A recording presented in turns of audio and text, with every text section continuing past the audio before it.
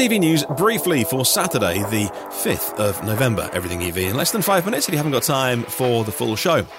Polestar has secured $1.6 billion of investment to launch 3 electric car models by 2026. We know that the Polestar 3 is coming, their first performance SUV.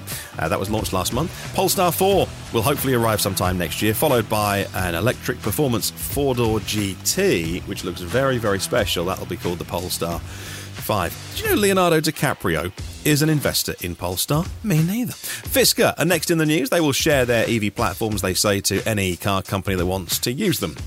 Perhaps, you would say, getting a little ahead of themselves, as they haven't yet shipped the Ocean, of which about 42,000 will ship next year in their current targets, made by Magna.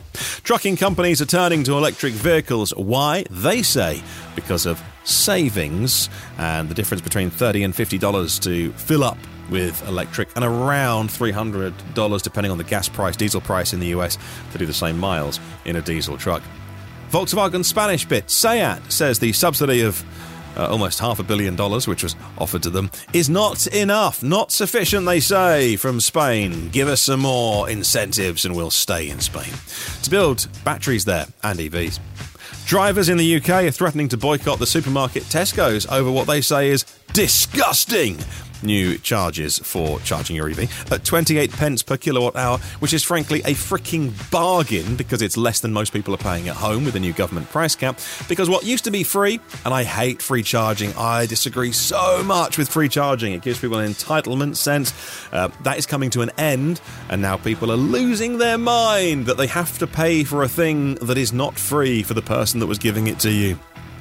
Hyundai are converting a core Kia plant to make EV models from 2025 in Slovakia.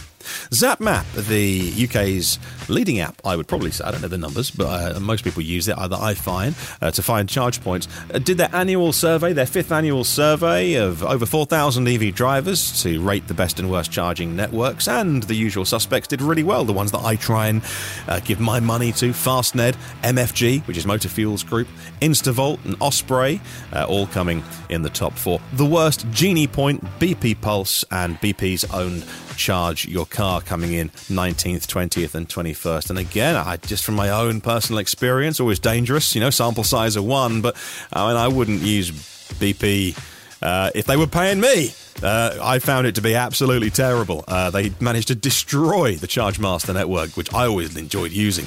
But the AC chargers would never work. I gave up with that. I've stopped my monthly subscription, and I know many people that have as well. Big changes happening at BP. We'll see if a clean sweep of people can perhaps restore that to its former glory. Genesis GV60 has been named the German Premium Car of the Year for 2023 by a group of German automotive journalists, giving the award to a non-German brand.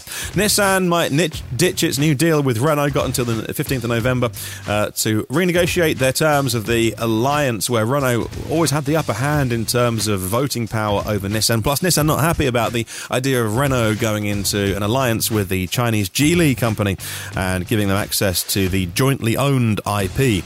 Nissan not happy about that. Dodge says their new Straight 6 fits inside their EV Charger. They said they designed the EV platform to fit the new Dodge Charger to hold an engine. In other words, not an EV platform. So if it all falls flat in the face, they can put an engine back in that, and Dodge Charger buyers will be very happy, I imagine. And Volkswagen in China, the joint venture there, Volkswagen Anhui, is rolling out their strategy to meet the booming EV market with a factory almost complete. It took about a year to build. Vehicles start rolling off that pre-series production very, very shortly. And that is briefly